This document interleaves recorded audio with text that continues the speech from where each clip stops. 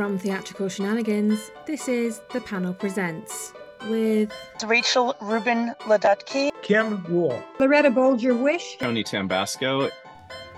Hello there, and welcome to another exciting instalment of The Panel Presents, where I, your host, Rachel Feeney-Williams, chat with four other amazing panellists about all things theatrical. So, let's meet our four for this episode, shall we? My first panellist is a Long Island-based stage director and educator with an MFA in directing and a Master of Letters degree from the American Shakespeare Center's partner program with Mary Baldwin University.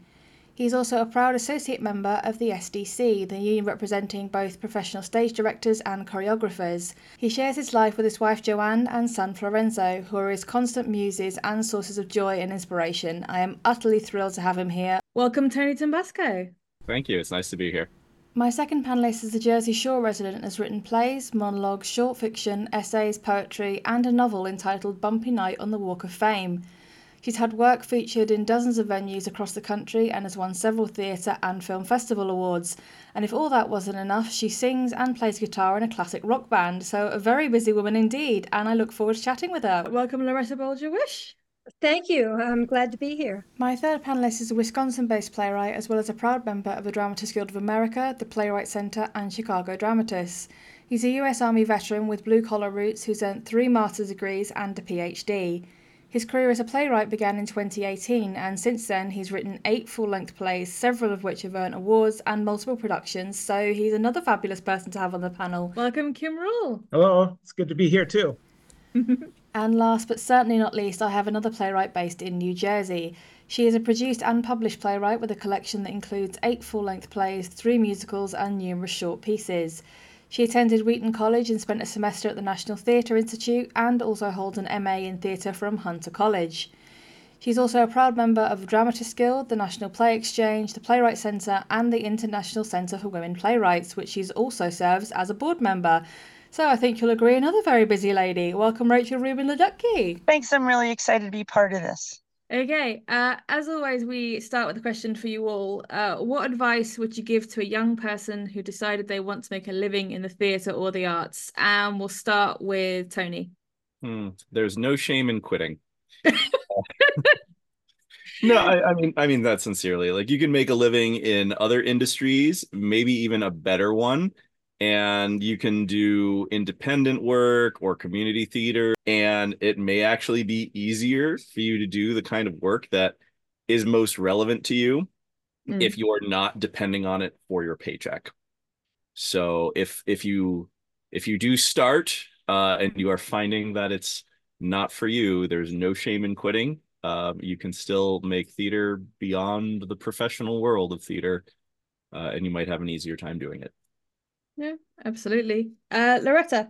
My advice to anybody, if you are determined to make a living and you really want to give it a try, get in that environment any way that you can, whether it's learning, call on the skills you have, cultivate new skills. Just to put you there, you will learn from the people who are doing the work that you want to do, even if you're starting out doing something like lighting or makeup or PR, whatever is going to work. Volunteer for everything that you can. Be around when the opportunities come up. And at the same time, you'll be making a living. Yeah, completely agree. Kim. I think it's particularly difficult, speaking as a playwright, to make a living as a playwright. Not very many people do that. But I think if you have other skills, you can still be employed in theater, for instance, if you've got skills in design or tech or something like that, or even in administration. I was just at a theater yesterday and I talked to a young man who is working in the front office, and he's very interested in theater, but he's making his living not by doing the acting or playwriting, but by serving in other capacities. So there's ways to do that. But I guess the main thing is just go in with your eyes wide open. Yeah. And finally, Rachel. Get very familiar with your discipline, whatever it is. So read everything you can, watch everything you can. And lastly, research your fields, the history of it, opportunities, archives, new technology, know what's going on now, and know the buzz. Going back to Tony, With the increasing popularity and production of big budget musicals, how much more important has the technical side of theatre become? And do you think effects could be becoming more important than content? Well, I want to interrogate the question a little bit because I think it's all technical. Mm, On a certain level, like there is no aspect of going to a room and watching somebody perform in a certain space in that room and say lines so that you can hear them in such a way that they convey any sort of meaning, and a nod to the playwrights in a room, words that were written in such a way as to create meaning and tell a story that isn't technical. So I don't think that technical elements are becoming more or less important. I think that they've always been important, and that all of the technique that is involved in creating a work of theater is important. And I think that in a lot of ways we get tied up in knots about production elements because of certain ideas about who is and who is not an artist. And I've seen that word stick in the throats of many of an artistic director who introduced the production artisans in the room. They just don't want to call them artists because when we go with the actors and the directors and the designers, like those are the real artists. And it's this distinction that we have, that there are some people that work with their heads and some people that work with their hands, and the people that work with their heads are the artists. And for some reason, the people who work with their hands are not. But I go back to what I said initially, that everything that happens in the mediated space of a theater is technical, and some of it's new technology, some of it's old technology, but it's still all technical. I think when it comes down to the whole technical side of things, I'm reminded of a phrase: a technician without an actor is fine. An actor without a technician is someone prattling about in the dark. I've heard that one too. And I mean, I think the one that I was grew up with in a way, artistically grew up with, was Peter Brook's line about a man walking across an empty space, or a person walking across an empty space and being observed by another person, and an act of theater has occurred. A couple of thoughts. As a playwright, I actually am aware of what sort of technical elements are going to be required, because now, unfortunately, unless you're somebody like Tony Kushner, you can't say that you want a burning book to suddenly appear in the middle of the stage rather. I teach theater now, so I'm impressing that on my students as we work on our first musical together. Rachel, I do understand where the question came from, because there are always going to be purists, and they're not just playwright purists, who think that tech is their worst enemy and it's just going to eclipse the story and the story is going to be irrelevant. But I do think that technology is our best friend if it's used properly. Just thinking about other shows, what would Wicked be without that technology? Yeah. What would Back to the Future be? Sometimes the technology, the extra technology, as I think of it, technology plus, is just to give a bit of a wow factor. It depends how well it's used. So I think it's a valid question. I agree with that. I think technology that serves and furthers the story is great, but you can't have, I mean, even in set design, you can be so consumed with getting everything just right and all these details on the set. In the end, if it doesn't further the story, I'm not sure that it's that important. So I think there's a balance to find there. And as a playwright, I'm always more concerned about the words.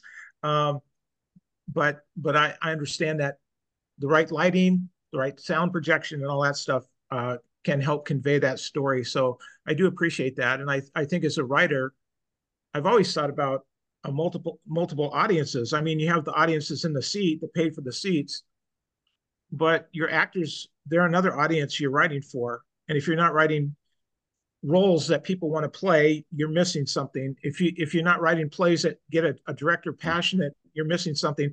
And if you don't write a play with the designers considered, you're really missing an audience there as well. So I try to consider all those audiences when I'm writing.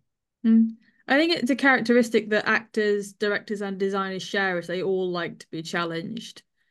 Like, well, some of the best plays that I've either seen or taken part in I've walked away thinking, yes, that was hell of a challenge, but it was definitely worth it. It's getting to a point of remembering that, as you said, Tony, technology's developed, but so has the world of theatre. It's a case of remembering there is more. There is just as much, if not more, going on behind the curtain as there is going on in front of it. Yeah, absolutely. And well, not necessarily even just in behind it, but all around it, to the sides of it, the back of the theater, etc. Like, yeah, you spotlights and you got programmers in the back, and that's like when I started with technical theater. You know, like if you were a lighting person, like there were maybe like a handful of consoles, and it was just kind of expected that you would know them all. But now lighting consoles are so sophisticated that probably you're looking to bring in somebody who knows Ion, or the EOS family of consoles, or maybe if you don't have that on your team, you're going to bring in a programmer specifically for them. As a high school theater teacher, I'm just getting a program going, and it is a career and technical education program. And I have a lot of students that come into the class not wanting to act. So the first thing I try to impress upon them is how many different things you can do in theater before I even talk about the benefits that it's going to give them. Because to 14-year-olds, they're like, yeah, whatever. Mm-hmm. I talk about all the different things they can try. And both the show that I did in the fall, which was my first one here, and the one I'm working on now, the amount of people doing crew is the same as the amount of people in the cast. And they're just dying to do that. They're thirsty to do that. And that's going to be part of how we build the program, is putting tech theater into every year. Yeah, absolutely. So Tony, your final thought? There's as many production artistry aspects as there are production elements, and they all scale up just like all of the problems of theater. You know, as a playwright with a one-man show in a 20-seat cabaret theater, like your problems are not going to go away once you add directors and more actors and more lights. They're just going to scale up. And knowing that you have a team of artists who are working with you who know those tools of their art, and I'm going to keep using that word deliberately for that reason, and who can enhance your production using the tools and technique of their art, is going to let you create a better show than if you were just like, just, you know, bring in the curtains, bare stage, turn on all 500 lights that you have, and hopefully it'll be lit well enough for us all to see the actor who's coming out and whatever they pulled from their closet. Loretta, proscenium arch has long been the most popular and used staging of theatre, but what other style of staging do you think we should see more of? That is an interesting question, especially right after COVID threw all the cards up in the air as far as theater went. But the proscenium arch, there is still a grandeur to it.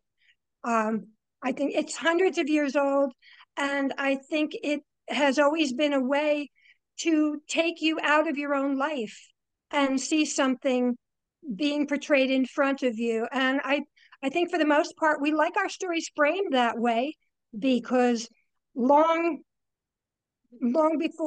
after the proscenium arch became popular, we started framing things in movies and framing them on TV, and now even on our phones and on our laptops.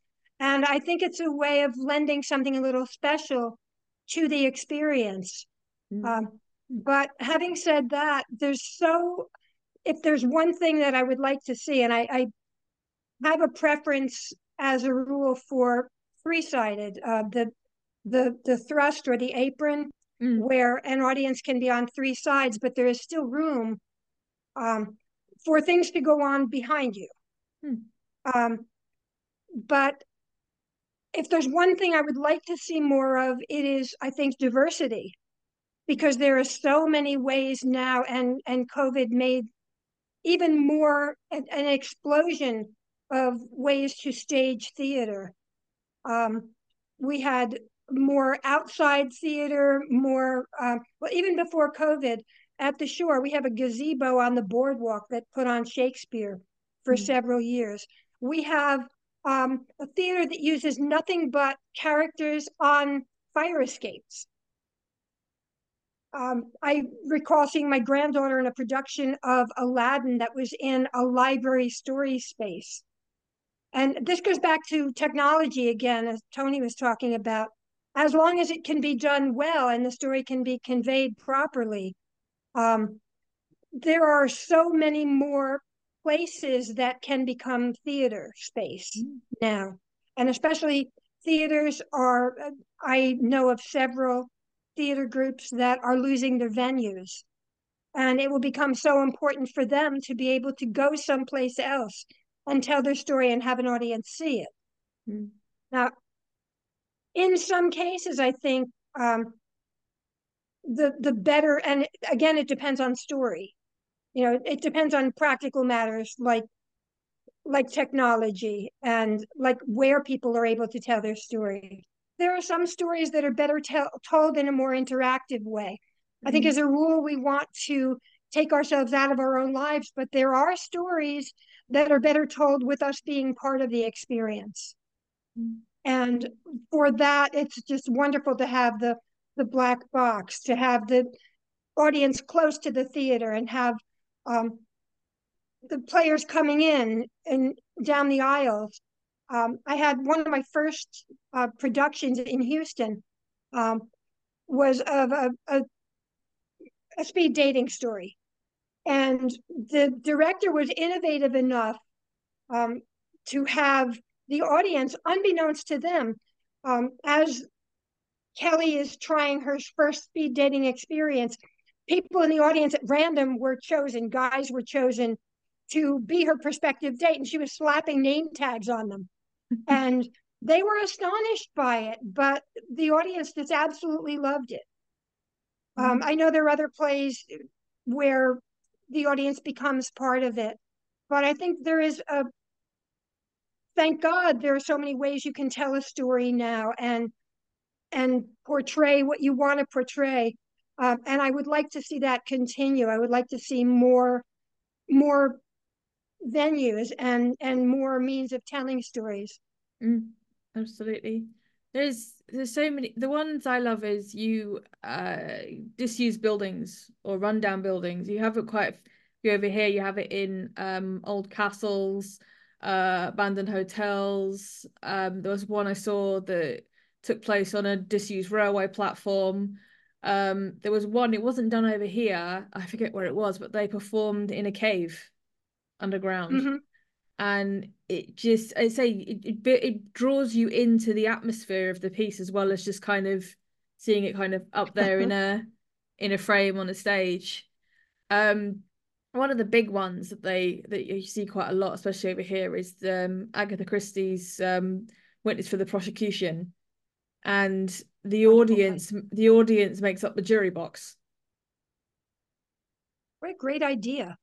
My daughter and I saw the Broadway revival of Once on This Island shortly before it closed, and they did that in the round.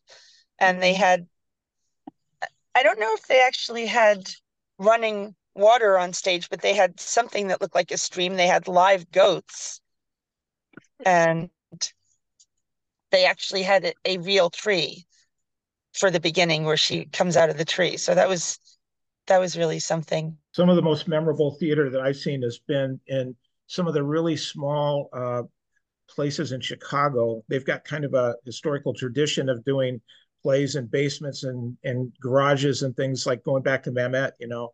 And I saw a production of Killer Joe that was in this very small space. And you know, I'm sitting in the front row and I could reach out and touch the actors if I wanted to.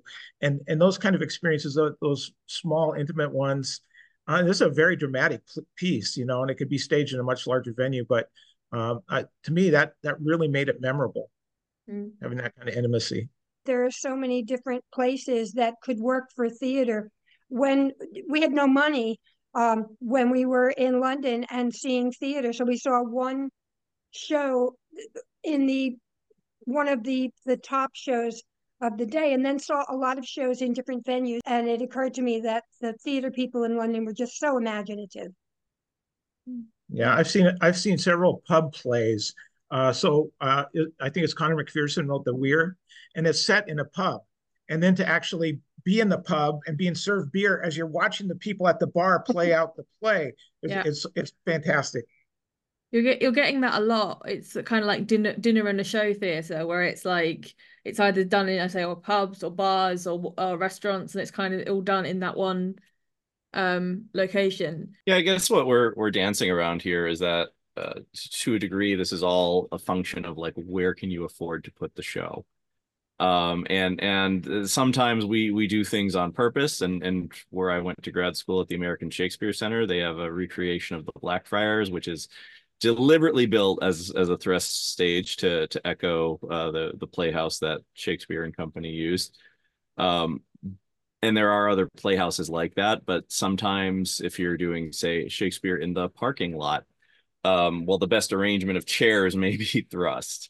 And if you're fortunate enough to be working in one of those storefront or basement spaces that allow you to reconfigure things a bit, you might decide, aha, well, we don't have the budget to create an expansive set or as expansive a set as we want to.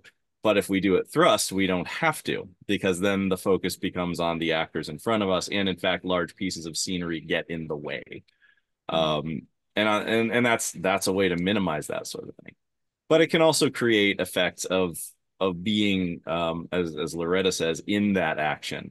And I know the ASC's particular style is to make that as inclusive to the audience as possible, which is, their variation on what we think Shakespeare's plays were actually like. I think for me, though, the other thing with proscenium, especially when you go to a theatre in the West End, you've got the proscenium, but then you've got the old mouldings and the decoration around the top from the originals. And to me, I always find myself looking at it thinking, that looks like the frame of a painting.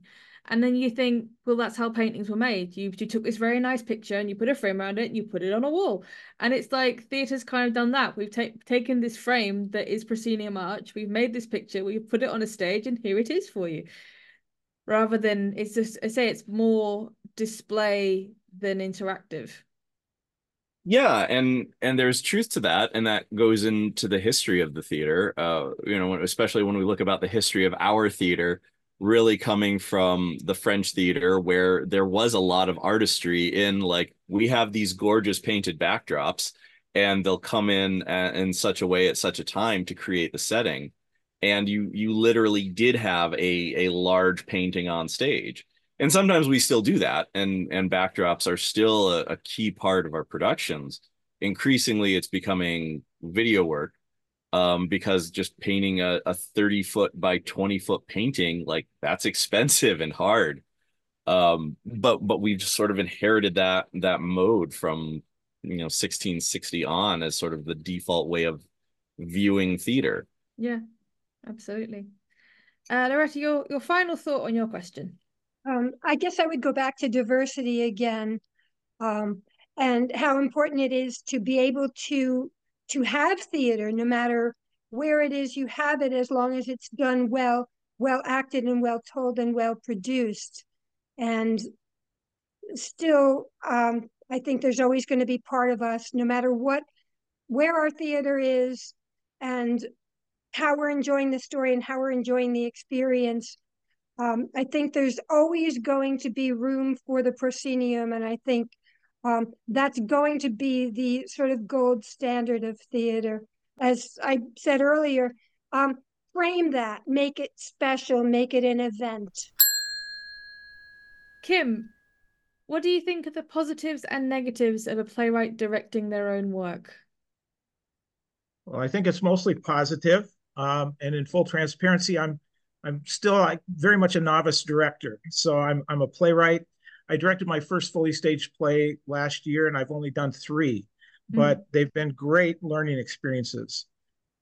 The first one I did was a large cast play done for a community theater. And I went into it kind of intimidated, but willing to be vulnerable. Fortunately, I had a great stage manager, and I had some very talented actors.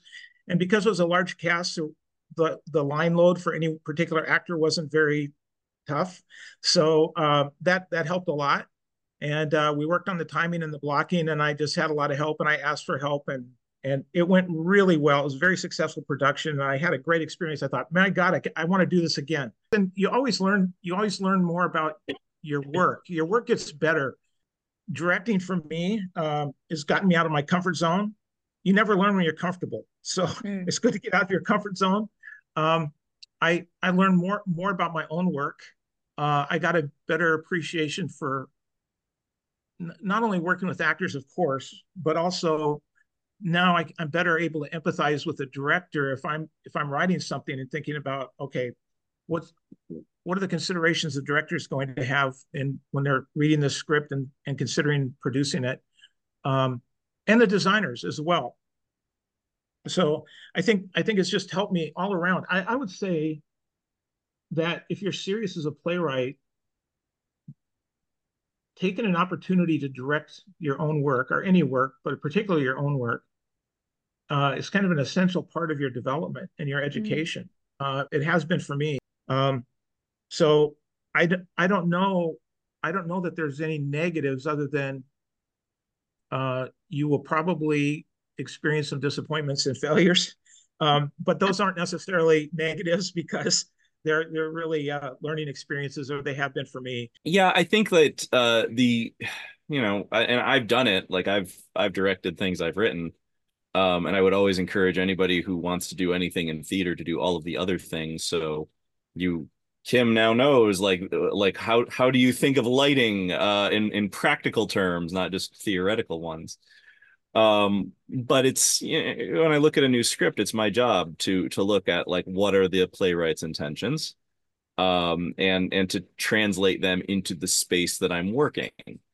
And sometimes that leads to awkward conversations where it's like, you've specified a blackout here, but we're using universal lighting and we're in an intimate thrust and not a proscenium, so I don't have these options available. Here's how I would handle it. Do you have a better way? Like, would you like to write a couple playoff lines to get them off stage, or sort of that sort of thing? Like, I have to have them exit. I can't just disappear them and then bring them back. I want somebody who's passionate about my story, passionate and wants to do this play, that has to do that play. That's the director that I want. So I really appreciate that.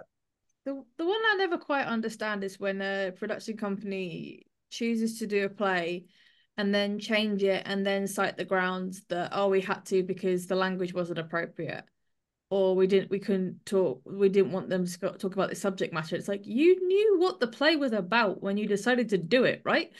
It's like, if you know the play's got swearing in it, do something else. Don't take it and change it. Right. You're actually not, if it's a published play, you're not permitted to change a word. No. I mean, you're not permitted to change a word anyway without permission. Yeah. I've been very fortunate that I have a director who I've been working with a long time, and she's a dramaturg also, and she just gets my work. But I had a production of a full length a couple of years ago, and they asked me if I wanted to direct it. And fortunately, I said no, because I ended up having to play one of the leads in it with 4 days' notice. So that was pretty damn terrifying. Well, I think that the missing piece of that puzzle, though, is that what is the director or the artistic director responding to and seeing as the thing that they want to put on stage versus what would their community object to?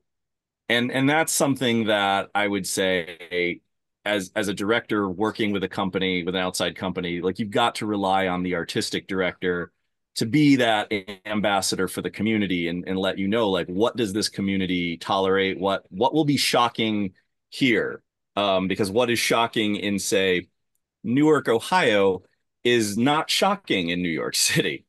And I think that I would approach it as a sometime playwright myself. Well, why do you want to change these words that I wrote? And maybe the answer is like, why do you want to do the play that I wrote that has these words in it? It's like, well, I really loved the theme of X, Y, or Z that you developed, but our community is a conservative one, and using this kind of language on stage would detract from their experience of those things. And I think as we have this global marketplace available to us, as really you can from the middle of a farm in the Midwest of the United States, write a play that is then going to get performed in London. And it can happen so easily. Like, you have to be aware that different places will have different standards. They will have different mores. They will just have different attitudes towards things. And I think if you begin from the place that there is something about your play, my play, that they wanted to do, and go from there, then maybe you will see your own play in a new way. And maybe we get into the thing where the cursing is like, well, there's three exits. Does it really matter that there's three exits, or can there be one exterior and one interior? Like, does the cursing really central to this theme they would like to develop? Or is it something that can be left out and present the play in this way? And I think I'm also a little more agnostic about this, because like the production of the play that gets published, again, with permission, like, you never have to incorporate their changes back into your script. Like, nobody else in the world has to know that there was a production of this play staged at this one place in this one time that didn't have this swearing in it. And quite frankly, if any critics or reviewers are to publish commentary about your play where strong, and I keep harping on strong language because I think that's what came up, where they specifically talk about it, it's likely to be in a negative. Like, there was, like, it was gratuitous and it was out of place in this community. And is that really what you want to be said about your play, when perhaps there was this other theme that meant more to you, that you were developing using the language of your space and time that would be out of place someplace else? So this is a very convoluted way of saying, like, what is the real point that you want to develop? I've been asked a time or two to soften language for Southern audiences, older Southern religious audiences, and it really didn't make any difference. The story came across just fine with the softened language. It wasn't central. It would have irritated me if I had not been asked. I hadn't realized that sometimes the plays are chosen not solely for the caliber of the play, but also because a director has responded to it. They'll have a bench of directors. Yeah, that's often the way it works. Like, an artistic director wants to know, like, what plays do you want to do? And they're going to expect that you're going to point, and maybe they will or will not want you to direct that play. But it's like, send a proposal that includes like what you want to direct. So. Okay. Kim, your final thought on the subject? I think that every playwright should direct if they have a chance. It's going to be overwhelmingly a positive experience, certainly a learning experience. And the really only negative thing I can think about it is that it's kind of all consuming. So you're not going to get any writing done while you're directing. Rachel, David Landy recently reworked the kidnapping scene in Seven Brides, Seven Brothers to make it less sexist. In light of that, do you think the best way to deal with material that hasn't aged well is to try and update it, or to put it out to pasture, or to leave it to its true form? So I think it depends on the context and the intent. And I'm going to start with going back to Greek theater. Tragedy wasn't meant to elevate or praise the behavior of the tragic hero, but it was meant to represent flaws and show them, and also to entertain. A lot of the characters in Greek drama take actions which are, to say the least, not admirable. They don't only represent their time, but they reflect the morality of that time and the belief that their characters thought that they were omnipotent, such as Creon and Antigone. When you look at Shakespeare, his work has stood the test of time, but there's so much reactionary fervor going on right now that I think we're starting to go too far in the other direction. I think there isn't an across-the-board determination to be made. If you look back at musicals like Showboat and South Pacific, they're showing the realities of their society. And they have to be honored as such because it shows us something, it teaches us something, and it gives us a new perspective on things that we may not be that familiar with. If the creators decide that it's okay to revisit their work for whatever reason, of course, they're entitled to do so, but I don't think that they should be pressured or compelled to do so. And it kind of goes back to us saying, you know, if you want to do a show, if it matters to you, then choose that show. And if not, look for something else. My musical theater students and I just started studying West Side Story, and I chose to show them the new version of the movie. But while there are some changes in the movie as far as the plot and the structure, I think the main thing that improves on it is that they had the characters very rooted in their culture. So I don't think that it's only the material itself, but it's how it's presented that needs to be looked at. And if there's a piece that you have problems with as far as the material, there are still things you can do without it being changed. You can change the emphasis of it with the director's concept, for example. I also think that there's a trend sometimes towards having sort of a focus group with plays. So you have to be careful when you're working on a play when it's new, not to get too invested in everyone else's opinion. What I'm going to say is that I personally believe that material should only be updated if the creators think that it's necessary and not because we want to reflect our current society. There's always going to be objections and complaints, but that doesn't mean it should be looked at as if it shouldn't exist. If you don't like it, do something else. Yeah. I'd say there's so much out there that has, air quotes, not aged well. But at the same time, you know, it was popular when it was made for a reason, and it continues to be popular for a reason. So because certain collectives don't like certain elements, it doesn't mean, if you say it should be written out of existence altogether. I mean, The Producers is a classic example of that. So I've had friends who've never seen it, who've watched it and gone, oh my God, I can't believe this was made. It's like, why? There's way worse stuff. I mean, they turned South Park into a musical, for God's sake.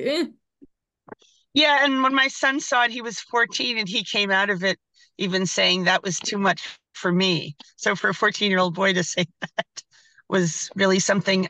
You know, also there are so many shows where they'll create a high school version, a junior version, even a kids version. I'm doing the Addams Family right now with my students, and there's just the occasional line that's a little bit over the top because I like to do the full version of things. And it says in the script that you can leave this out if you want to. Well, there's not too many, but we're leaving out 2 and we're leaving in 2. So I'm just going with what the students are comfortable with. Sometimes an update is a very easy fix, though. And I don't see the harm, really. Take Carousel. I was horrified to realize that Carousel has become so popular now. And all you really need to do, Billy is a character that is redeemed in the end, but he is a character that physically abuses his wife.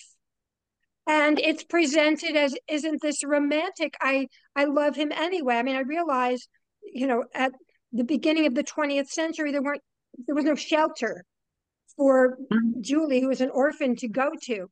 But to glamorize that, if you take out the references to his hitting her and just make him somebody who is troubled and pays the price and then is redeemed eventually. The other thing that is treated way too lightly, suicide. Cactus Flower, Tony tries to kill herself because she's in love with a married man. Sabrina has unrequited feelings for David. And you notice in the update of the film, the suicide attempt where Linus finds her in time, that is completely dropped because suicide is now not considered romantic, let alone cute, for a woman to attempt. And it takes nothing from an original story to just drop one element like that.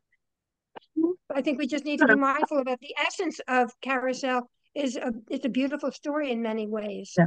It's difficult as well because there's, as you say, there's so much that the reason it hasn't aged well is because it's a reflection of the time. So I mean, how far do we take it? Because you couldn't take something like Gone with the Wind and apply that theory because the way people are people speak to people and the way people speak about certain topics is a reflection of the time. Well, Seven Brides for Seven Brothers is an interesting example because they're kidnapping the women to marry them.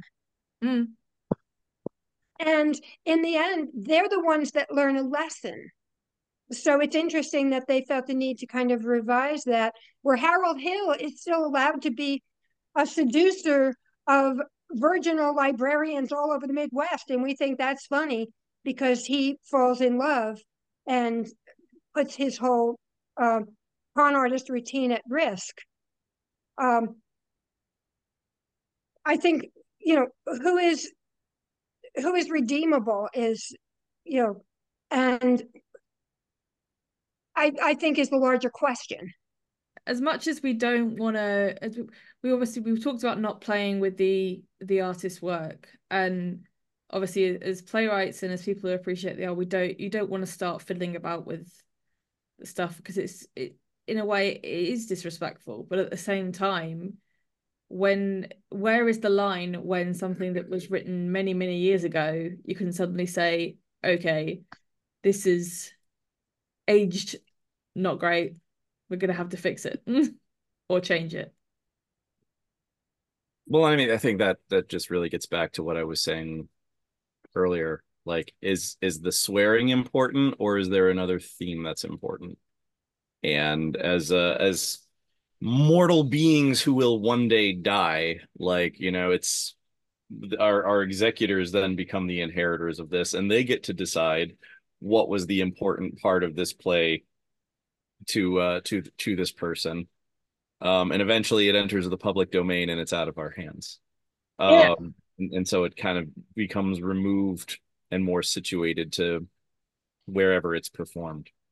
And I get like I will fall on the line like what is the important part of it to you? And is it possible that somebody is reaching out to you and asking you to remove a part of your play because they don't understand how important it is to the plot? Or perhaps are you not considering how your words, which you wrote with a different intention, are being received? And somebody is kind of like, just so you know, this is how I take that. And what do you do with that when it's new information for you? And then you have to think about like, what will it be like after I'm gone? And how would my family respond to that? And if you really care that much, I guess you would leave detailed instructions like some playwrights have, about what is important and how you would like it handled. Or alternate versions like they have in the high school versions. Yeah, so. but I mean, I all plays take place at a specific time and in a specific place. And sometimes it happens to be at our local theater, and sometimes it happens to be across the world, and sometimes it might be decades in the future, with people who have no connection to us other than they read something in one of our plays and responded to it enough to want to stage it, but certain aspects of it are reprehensible to them or objectionable in some way. And they want to leave those parts out and focus on what they think is the most beautiful thing about our work. Rachel, your final thought on the subject? My last word on that is that people sometimes take plays and write a response to them, which is sort of not an adaptation, but a different version. And I was reading recently about a response that a playwright wrote to The Crucible, and I do not remember her name, unfortunately, but the title of the play is John Proctor was a villain, or John Proctor is the villain, or something along those lines. And I'm intrigued to read that because I'd like to see how her take on it. Okay, final question for all of you. Who is your favourite theatrical character? And we'll start with Rachel. Prior Walter from Angels in America, because with everything he goes through, he persists, and what he wants is more life. I just think that's beautiful. Kim? I like all of Mamet's gritty, dramatic characters from Glengarry, Glen Ross. If I have to pick one, I'd probably say Teach from American Buffalo, especially after I saw Sam Rockwell's portrayal on Broadway. It was so brilliant. It was very gripping. Loretta? I think it'd have to be Dolly Gallagher Levi from The Matchmaker, by Thornton Wilder, the original of Hello, Dolly. She has such life force. She is fearless and touches everyone's life, and finally conquers her own fear about learning to love again. And finally, Tony. The anonymous servant who stands up to Cornwall to defend Gloucester in King Lear. He does what he feels is morally right, even though he almost certainly knows it will cost him his life and he will fail in his objective. And yet he still has an incredible impact on the outcome of those events. Okay, we are out of time. Guys, thank you so much for being here and discussing all these amazing subjects. It's been phenomenal. Thank you, Rachel. Thank you. Thank you. And that brings us to the end of this month's episode of The Panel Presents. I hope you enjoyed my chat with my panellists and can join us again on the 6th of April with 4 fresh new faces. In the meantime, however, we have coming up on the 8th of March our special for International Women's Day that will feature 4 plays by female playwrights as well as chat with them. Then continuing to the 10th of March, our Mini Shenanigans series continues with a piece by regular voice actor Darren Ingram. And I also want to remind you that our submission window for our festive special 12 Plays of Christmas is still open until the end of March. So if you have a play of 10 pages or less with a festive theme that is written for audio, then by all means send it in to rfwscripts@gmail.com, where it could join 11 other plays in our Christmas special in December 2024. I look forward to seeing you again for the next episode, but in the meantime though, I've been Rachel Feeney-Williams, this is Theatrical Shenanigans, bringing down the curtain and saying, I hope you can join us next time. Theatrical Shenanigans is part of an RFW Scripts production, found on Spotify, Amazon Music, Podbean, and anywhere else you can find your podcasts. Music is written and produced by Chris Cody.